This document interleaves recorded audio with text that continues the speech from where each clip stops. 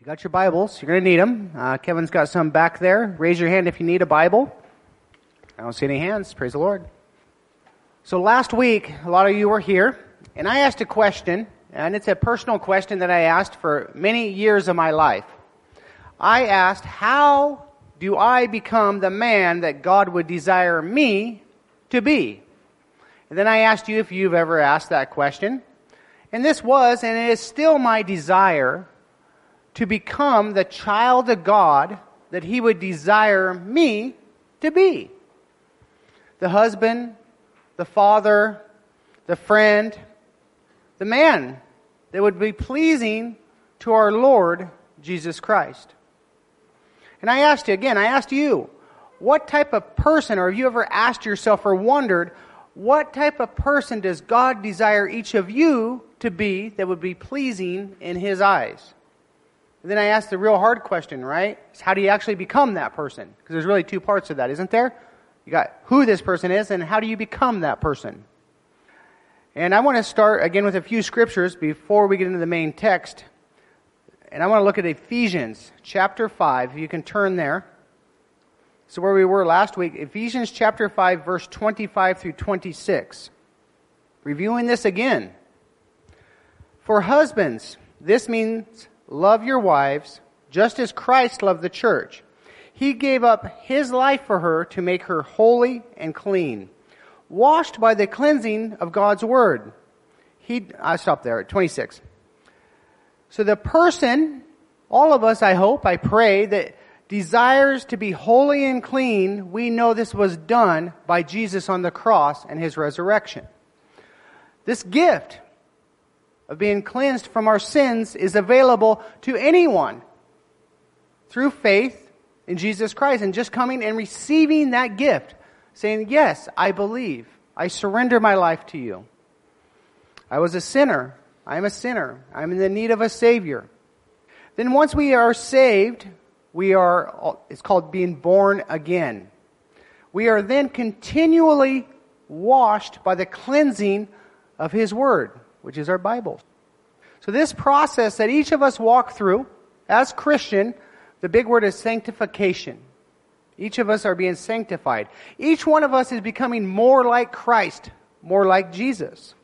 And we will continue that process, each one of us, until we pass from this world to be with Jesus in heaven.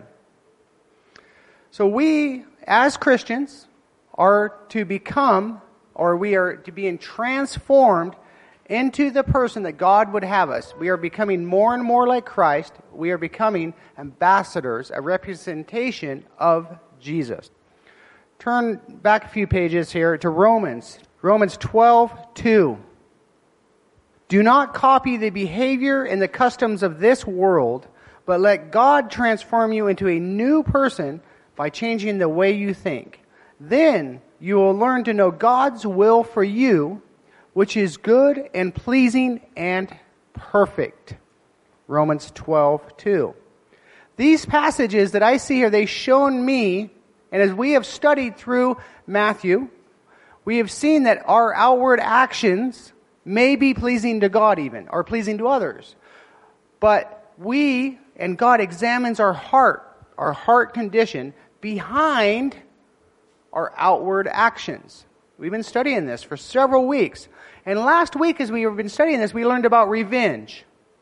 It doesn't belong in our lives as a Christian. We are to leave that to God. We talked about it last week. We are also to reminded that we are to love our enemies, just as Jesus loved us. So how's that going so far for this week for all of you? Have you thought about any revengeful acts? Have you been loving your enemies? Have you been showing to the people that harm you and hurt you the same love and grace and mercy that Jesus has given you? How's it going? Have we all been living out the lives that God has called us, the way He has taught us to live out? We're all working on it, aren't we? Praise the Lord for grace and mercy for each one of us. And thank the Lord for the Holy Spirit who does enable us to live that way. So closing last week, we addressed how we also were to give others, if you remember the passages. And Jesus addressed each one of the person that would give and say, don't do it as a hypocrite. We remember this. So let's turn back to Matthew to start picking up the story. Matthew chapter 6. This is where we left off last week, verses 3 and 4. Matthew 6, 3 and 4. Let's read it. But when you give to someone in need, don't let your left hand know what your right hand is doing. Give your gifts in private, and your Father, who sees everything, will reward you. Jesus again has been instructing me, how to live as a child of God, to honor Him with our lives and our actions and our hearts. And we're learning, each one of us, through the Holy Spirit, in the study of God's Word, who we are to be as God's children, each and every day. Today, and really a big part of a Christian's life, is worship through prayer and fasting. It's a form of worship. So the first question I ask as we get into this topic is, do you pray? I think all of us would probably say yes, right? Do you pray? Do you fast? Maybe not everyone's hand. Do you fast? So then you think about this prayer and this fasting. So how do you do each of these two things? What does that look like in your own life? I want to share a quote from Leonard Ravenhill. I don't know if any of you will know. I think Kevin will know who this is. I don't know if anyone else will. But I'll show you a quote from him. I like him sometimes. He says, "The self-sufficient do not pray. The self-satisfied will not pray. The self-righteous cannot pray. No man is greater than his prayer life." Leonard Ravenhill. I like him. He's very bold in his writings and his speakings. So what is your heart condition behind your prayer life and fasting? Jesus has a lot to say about this. And today, we're going to look at that in Matthew chapter 6, beginning in 5 and 6. Let's read. "When you pray, don't pray like the hypocrites who love to pray publicly on the street corners and in the synagogues where everyone can see them. I tell you the truth, that is all the reward they will ever get." Verse 6. "But when you pray, go away by yourself, shut the door behind you, and pray to your Father in private. Then your Father, who sees everything, will reward you." So Jesus is explaining to each one of us how to pray. Beginning, I believe, with what not to do, and then we're going to continue in how we should pray. Now, Jesus, I think in this story, is directly addressing some certain people, certain Jewish people in His time, because apparently in Jesus' time, Jesus is referring to these hypocrites, as He calls them, that would go out there and they would stand in public, they would stand in the places of worship, and they would pray in such a manner that those in even shouting distance would hear them and look towards them, putting on quite a show, I'm sure. I can picture this happening. I don't know about you. Could you picture this happening? I think some of the street preachers I've seen, or I've actually, in Myanmar, I've seen some pretty big prayers out there. I haven't quite witnessed it in Thailand yet. But these people doing this, as Jesus is referring to, are drawing attention to themselves, is really what they're doing. They're not truly pointing others to Jesus as they're praying.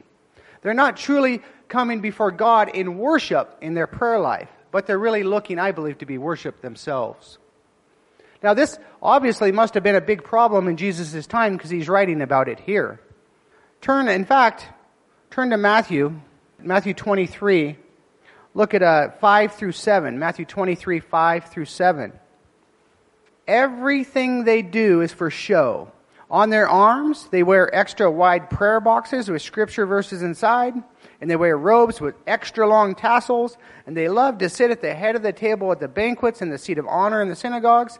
They love to receive respectful greetings as they walk in the marketplaces, and to be called Rabbi." So this was obviously taking place in Jesus' time. But what about today?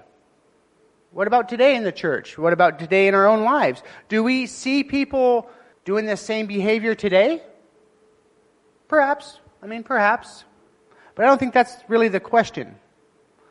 I think we got to look at our own hearts behind our prayer life, is what this is really about. And I want to bring this up as we continue. Have you ever been asked to pray publicly? because I don't want to be making confusion. So I think most of you, I've asked quite a few of you actually, even to pray publicly. So when we get into this, Jesus isn't saying that we should not pray publicly. That's not the point of this. What he's saying is we need to have a prayer life with God. He's addressing our hearts behind our prayers. Because if we're up there just to pray these loud, crazy things, that's not what he's after. So Jesus is going to spell it out for us, how to pray. So turn back and look in Matthew chapter 6, look at verse 5. First thing I see is it says, when you pray. That's how it starts. When you pray. So the lesson already is that we as Christians, he's just right away, when you pray, you're going to be praying. So this is, when we come before God, what is prayer? I mean, there's people in here today maybe that would wonder, what is prayer? How do you pray? Prayer, so when you pray, is we come before God in a one-on-one conversation. I thought of it this way. Hear my analogy and see what you think. My wife and I try to have a date night each week. This is free, right? This is a little plug in the sermon. This is like a double lesson. I won't even charge you for the second part of this lesson. So this is marriage advice, a bonus today. Date your wife. That's a free bonus for today's sermon. But there's a message to this. And when you date her as you're still courting her. I'll add that. Get dressed up. Go on a date. You will be blessed. So a marriage, when you look at it and we know this, it's an example given to us relating to our relationship, the church's relationship to God. I think many of us are familiar with this. So each week I try and set aside time, one-on-one conversations with my wife as part of our date night. So I take this time to build my relationship with my wife, to have just a time set aside for her. Now prayer is one way that we have a relationship with God. Just as we spend time with our loved ones, with our husband or wives, we also are called to do the same with Jesus, with God. Let's look at verse 6 again. It says, but when you pray, go away by yourself, shut the door behind you, and pray to your Father in private. We are to spend intimate time with God in prayer.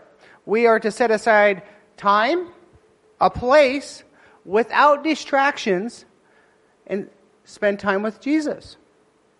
You know, I need to work on this. I agree. To really set aside time to shut the door each day and to pray out loud before God.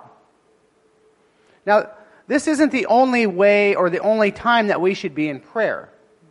But we're shown by Jesus to have a very specific, very intentional, and a very personal time with God. Again, I think it goes back to my relationship with my wife. I talk to her every day. I mean, you guys that are married, you talk to your spouses every day. You wake up in the morning, I hope you say good morning, right? Sometimes I ask her, what's for lunch? What's going on today? Good night. That's not the same, is it? That's not the same as an intimate conversation with your spouse or your loved ones. It's not the same. I need to make that time and set it aside to date her and take time to come together and be able to talk with her. Maybe each of us probably, I'm sure, could work on our prayer life. Or maybe some of us can work on our relationships with our spouses. Both require the same, don't they? They require spending quality time with each other. Quiet, intimate time. So before we read these next passages, again, we do pray publicly. But when I do pray publicly, even when I'm up here, this is not a huge public setting, but I've prayed in like very large public settings even. I personally, I don't care who's there. I'm not looking to them. I'm having a conversation with God even when I'm praying in a public setting. I'm having a deep conversation, me and God, and it's between us privately, yet I'm speaking out loud sometimes in a public situation. So I think that, I don't want to be mistaken because some people say, oh, you shouldn't maybe have these prayers publicly. It's the heart behind it. Am I praying so people are looking to me and trying to use the biggest words I can find, or I'm trying to do this or that, or am I just really seeking the Lord to worship Him? So Jesus has a lot to say about prayer. Let's continue right now just in Matthew chapter 6, and let's look at verses 7 and 8. When you pray, don't babble on and on as the Gentiles do. They think their prayers are answered merely by repeating their words again and again. Don't be like them, for your Father knows exactly what you need even before you ask Him. So Jesus is continuing to teach each of us how to pray, explaining now what our prayers should look like.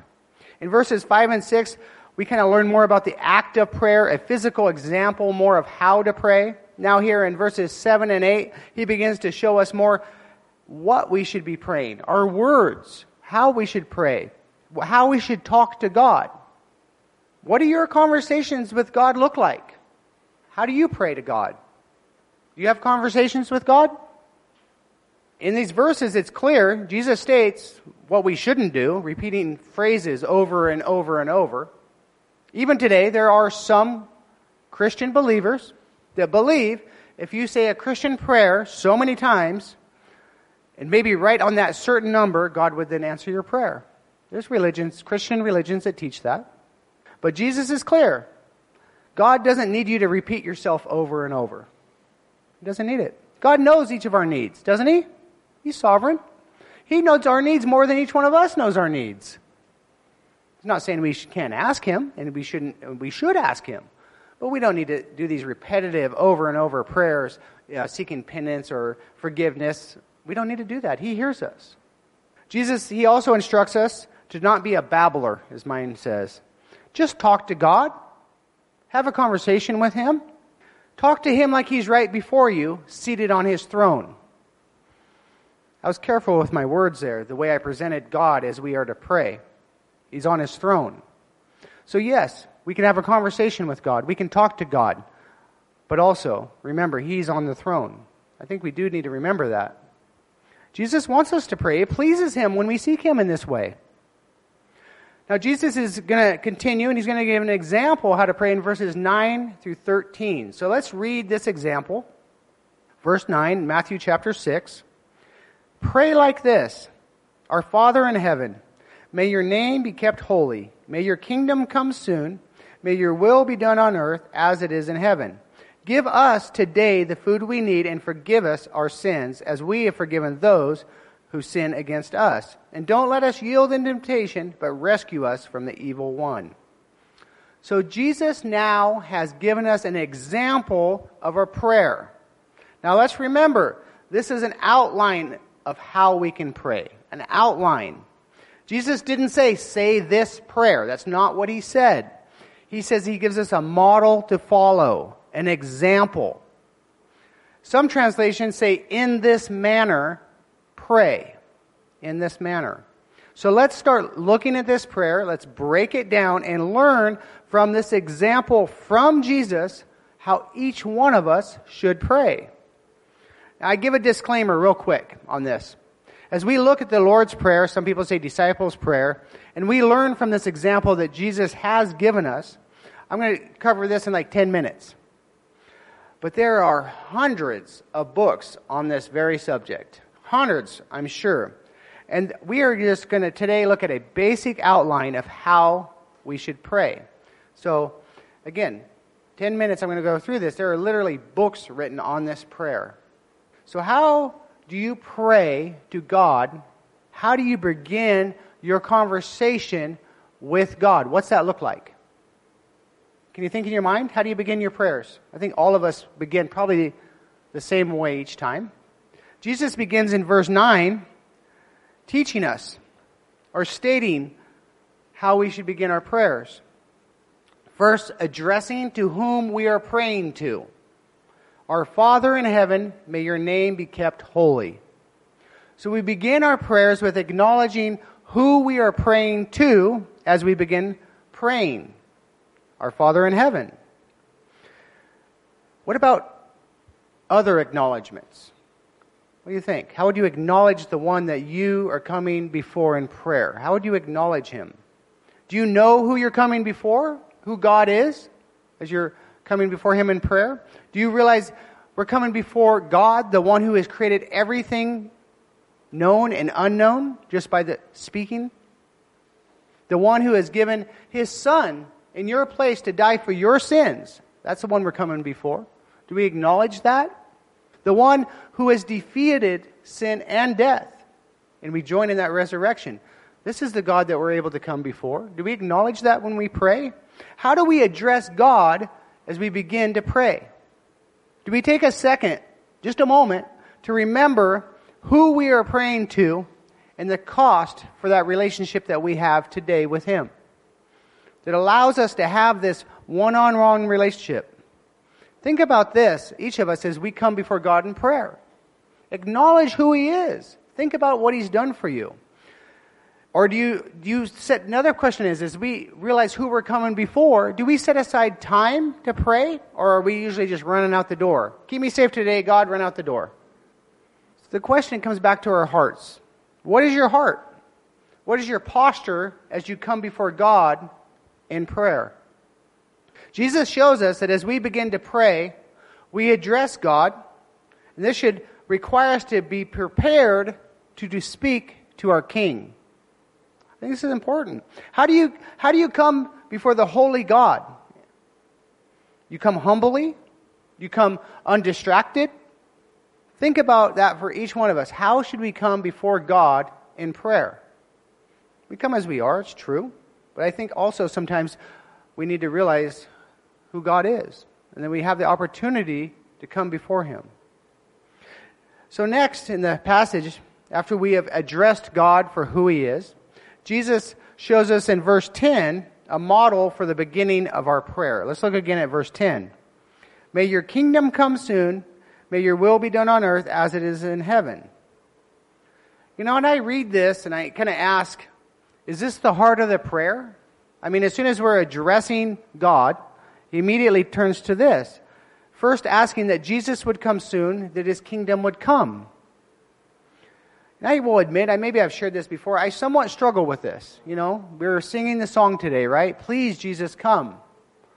I sometimes have struggled with this. I think because maybe I have a wrong interpretation of this, but I think as we pray, please come soon, Jesus. I read this prayer. First thing we come, as soon as we acknowledge who we're praying to, we pray and ask, may your kingdom come soon. And I start thinking about this, and as I think about the rapture, and I am pre-trib, and I think like, if Jesus comes, what about all the people that don't know Him yet? And I always kind of struggled with that in my mind. And then I remember that, if Jesus does come, we pray for this, and He would come, and He would take up His church. Those here that were on the fence, that were not surrendered to the Lord, they can still surrender, they can still come to the Lord. There's many that will come in the tribulation to know Jesus. So we can pray that Jesus would come soon. And this doesn't mean that if Jesus comes, all the people that we know, they may not know Jesus yet, but I'm sure they will then have the opportunity to come to know Him. So again, I don't know. I've always kind of struggled with that. So the next example that Jesus shows us in the same verse is, may your will be done on earth as it is in heaven. To pray for God's will before presenting our needs before Him. Think about that. I thought of this. This is me or us submitting to God before, not after, I present my prayers to Him.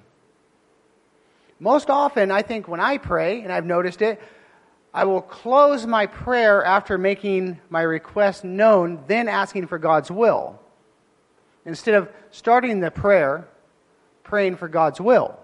I think there's a difference. Let's continue and look at verse 11. Give us today the food that we need. Now, at this point in the prayer, we come before God and we ask Him to provide for our needs. So what do each one of you pray for? We do prayer requests all the time. Every service, Bible study group I go to, we do prayer requests. So what do you pray for? I believe, obviously, it's important and it's okay to pray for more than just food to survive the day. I pray for each of you. I pray for healing. I pray for provision. I pray for wisdom.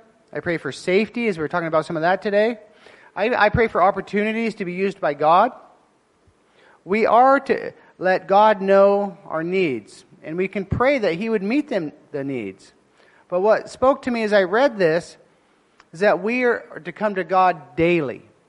And I think that's the part that's really important. We'd come to Him each and every single day and come before Him and ask Him, please provide for my needs today. I think that's the key in this a little bit.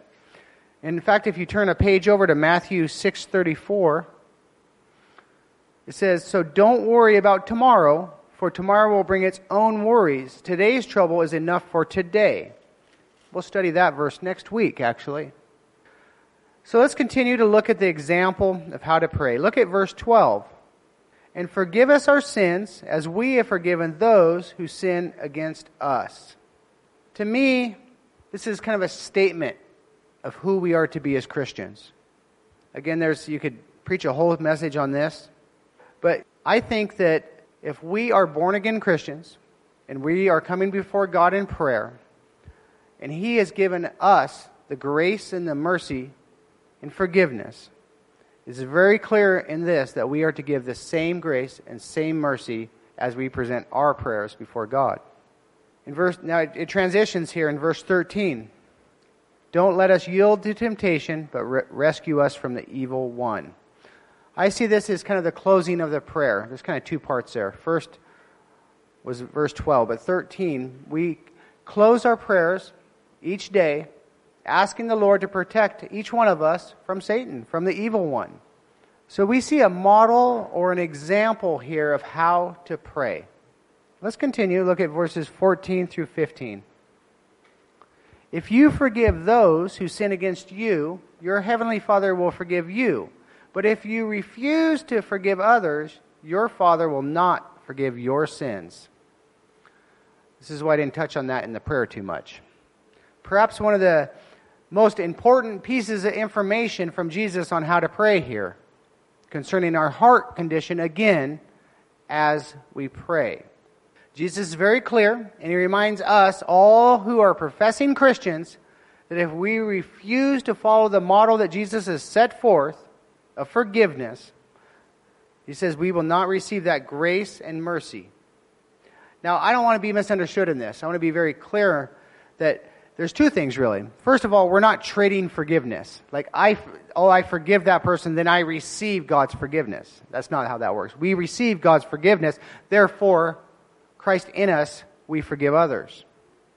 But if we received the forgiveness in our hearts, we must offer forgiveness. It's not a trade. In fact, I want to share a quote. This is from Warren Wiersbe. He says, he was not teaching that believers earned God's forgiveness by forgiving others, for this would be contrary to God's free grace and mercy. However, if we have truly experienced God's forgiveness, then we will have a readiness to forgive others. I do believe that. We must remember this as we pray. In fact, there's more. I want to turn to Colossians. This is important. Colossians chapter 3, verse 12. We'll go through 14. Since God chose you to be the holy people He loves, you must clothe yourselves with tender-hearted mercy, kindness, humility, gentleness, and patience.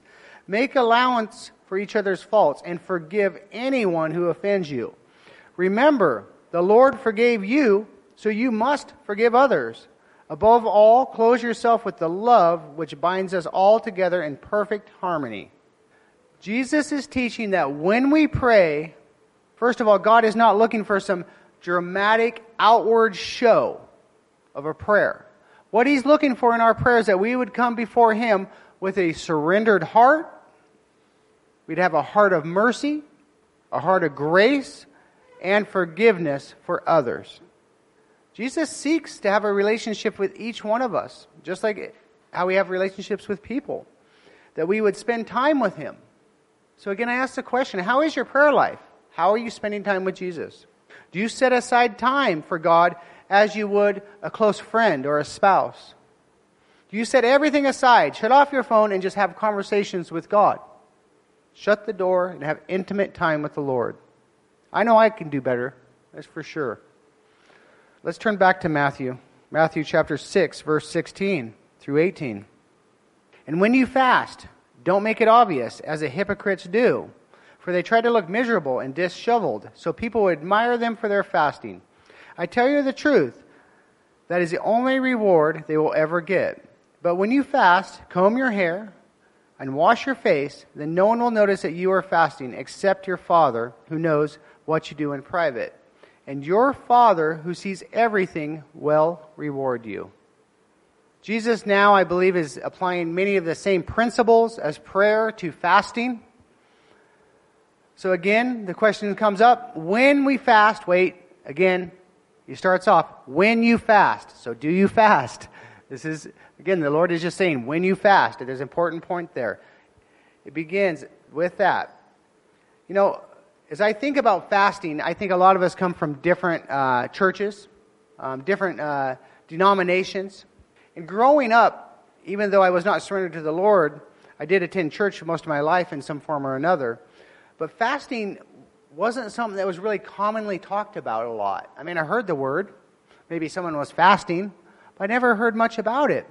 So even as I grew up, and went through church, and even it was kind of foreign to me. I was like, what does this mean? Why does someone do that? I didn't quite understand it. But it's very clear through Scripture that we are to fast. And Jesus shows us the example that we are to fast. And when we're doing this, when we are fasting, it is a form of worship, but it's also, I think, a form of obedience to God. For me, it's interesting because you read passages like this, right? Not to talk about it, not to pray, and then I'm teaching on it, so I'm doing that in some way. But when I do fast, it's usually for me, it's when I'm facing a big decision, or maybe something in my life, a problem has came up. Now, that's usually when I have fasted. Now, I think that I should probably change that. That's like praying to put a fire out, right? I think I should probably start fasting more often, not just to spend time with the Lord. I know when I do fast, I asked a person once, how do you fast? And he said, well, there's lots of different types of fasting, but the biblical model is food. You can fast from other things, but the biblical model is food. So as you go through the day and you get hungry, each time you seek that, you come to the Lord in prayer. You seek Him. And usually when I'm fasting, I'm really praying also that I'd hear an answer from the Lord. But as we talk about fasting here, it's funny, I was talking to Vicky about it earlier. She's like, fasting is just as important as prayer. Amen. Yeah, it's true. But and she was like, well, it's only like this much scripture today, and the rest like this much scripture on prayer. And so my sermon had a lot more to do with prayer today than fasting. And I found that funny because, one is not more important than the other. They're done a little differently.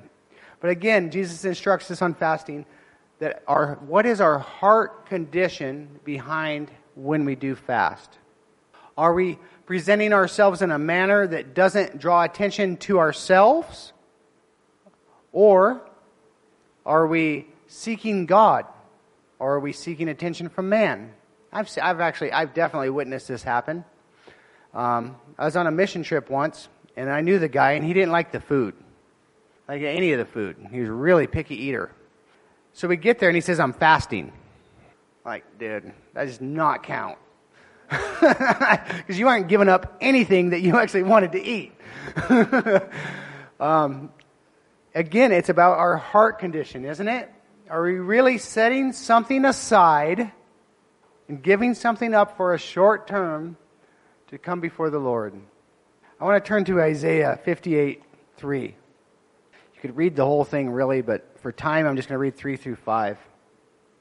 Isaiah 58:3. We have fasted before you, they say. Why aren't you impressed? We have been very hard on ourselves, and you don't even notice it. I will tell you why. I respond, it's because you are fasting to please yourselves. Even when you fast, you keep oppressing your workers. What good is fasting when you keep on fighting and quarreling? This kind of fasting will never get you anywhere with me. You humble yourselves by going through this motions of penance, bowing your heads like reeds bending in the wind. You dress in burlap and you cover yourself with ashes. Is this what you call fasting? Do you really think this will please the Lord? We see a clear outline here in Isaiah of what not to do as we fast. And again, it's about the heart. It's really about our hearts. Jesus is seeking one that will come before him humbly and be obedient and worship him in this way.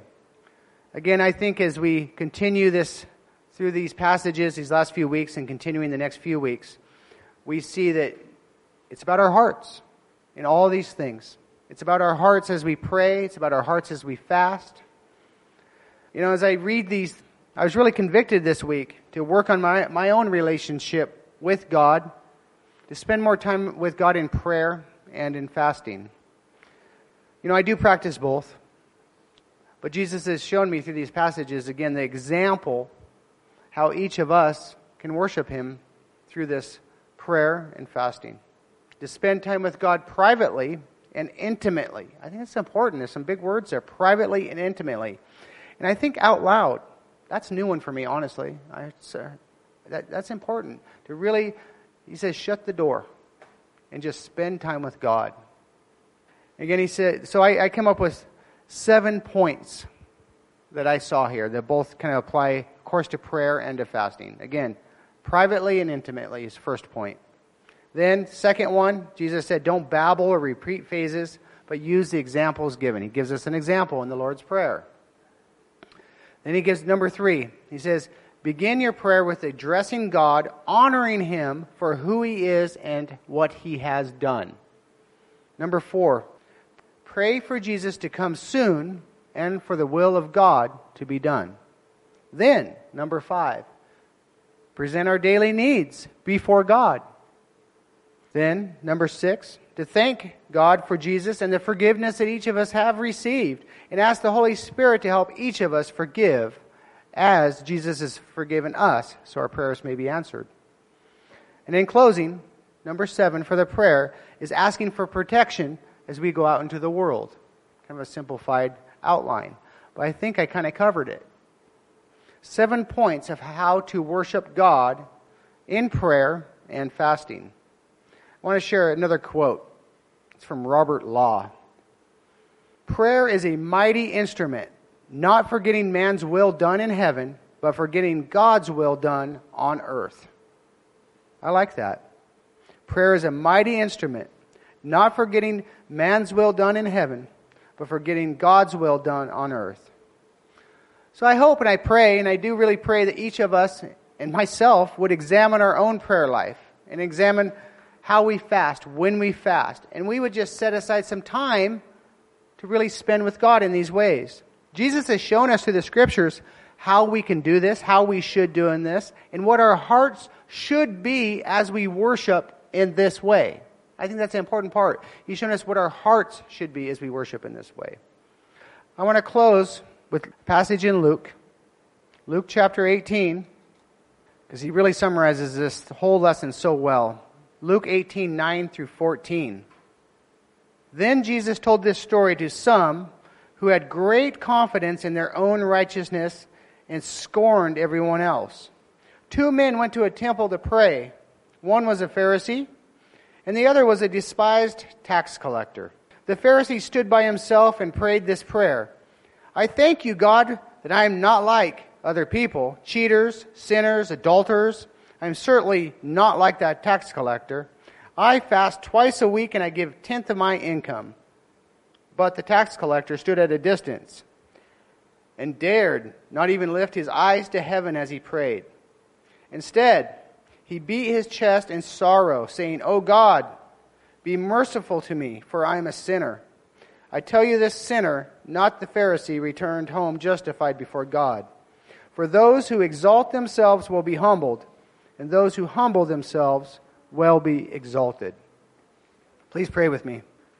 Heavenly Father, I just thank you for this opportunity to study your word, Lord, as you've shown us, Lord, through your word, Lord, how you would have us worship you through prayer, through fasting. Lord, I just pray that each one of us would look at our own lives, Lord, and examine, are we following your word that you've set forth here, Lord? Is this how we pray? Is this how we fast, Lord? Are we coming to you with humbled hearts, Lord, with forgiveness for others? Are we coming to you with the same grace and mercy that you've given us to others? So, Lord, I just thank you for this opportunity to teach through your word. I just pray that your Holy Spirit would just show each one of us, Lord, how we can have a relationship, a better relationship with you, Lord. As I shared the story of my wife and how I spend time to have conversations with her, I set aside certain moments, Lord, that we'll go somewhere private, Lord, and we'll take time to remove any distractions and just talk. And just see what's going on with each other's life. Lord, I think you seek that same relationship with each one of us. A private, intimate conversation with each one of us, Lord. And it's amazing, Lord, that we have this opportunity to come before the God, the creator of all things known, Lord, the one who has given his very life, his son, for each one of us, Lord, the one that is on the throne, and yet you welcome us to conversate with you. So I thank you for that privilege, Lord. We love you, Lord.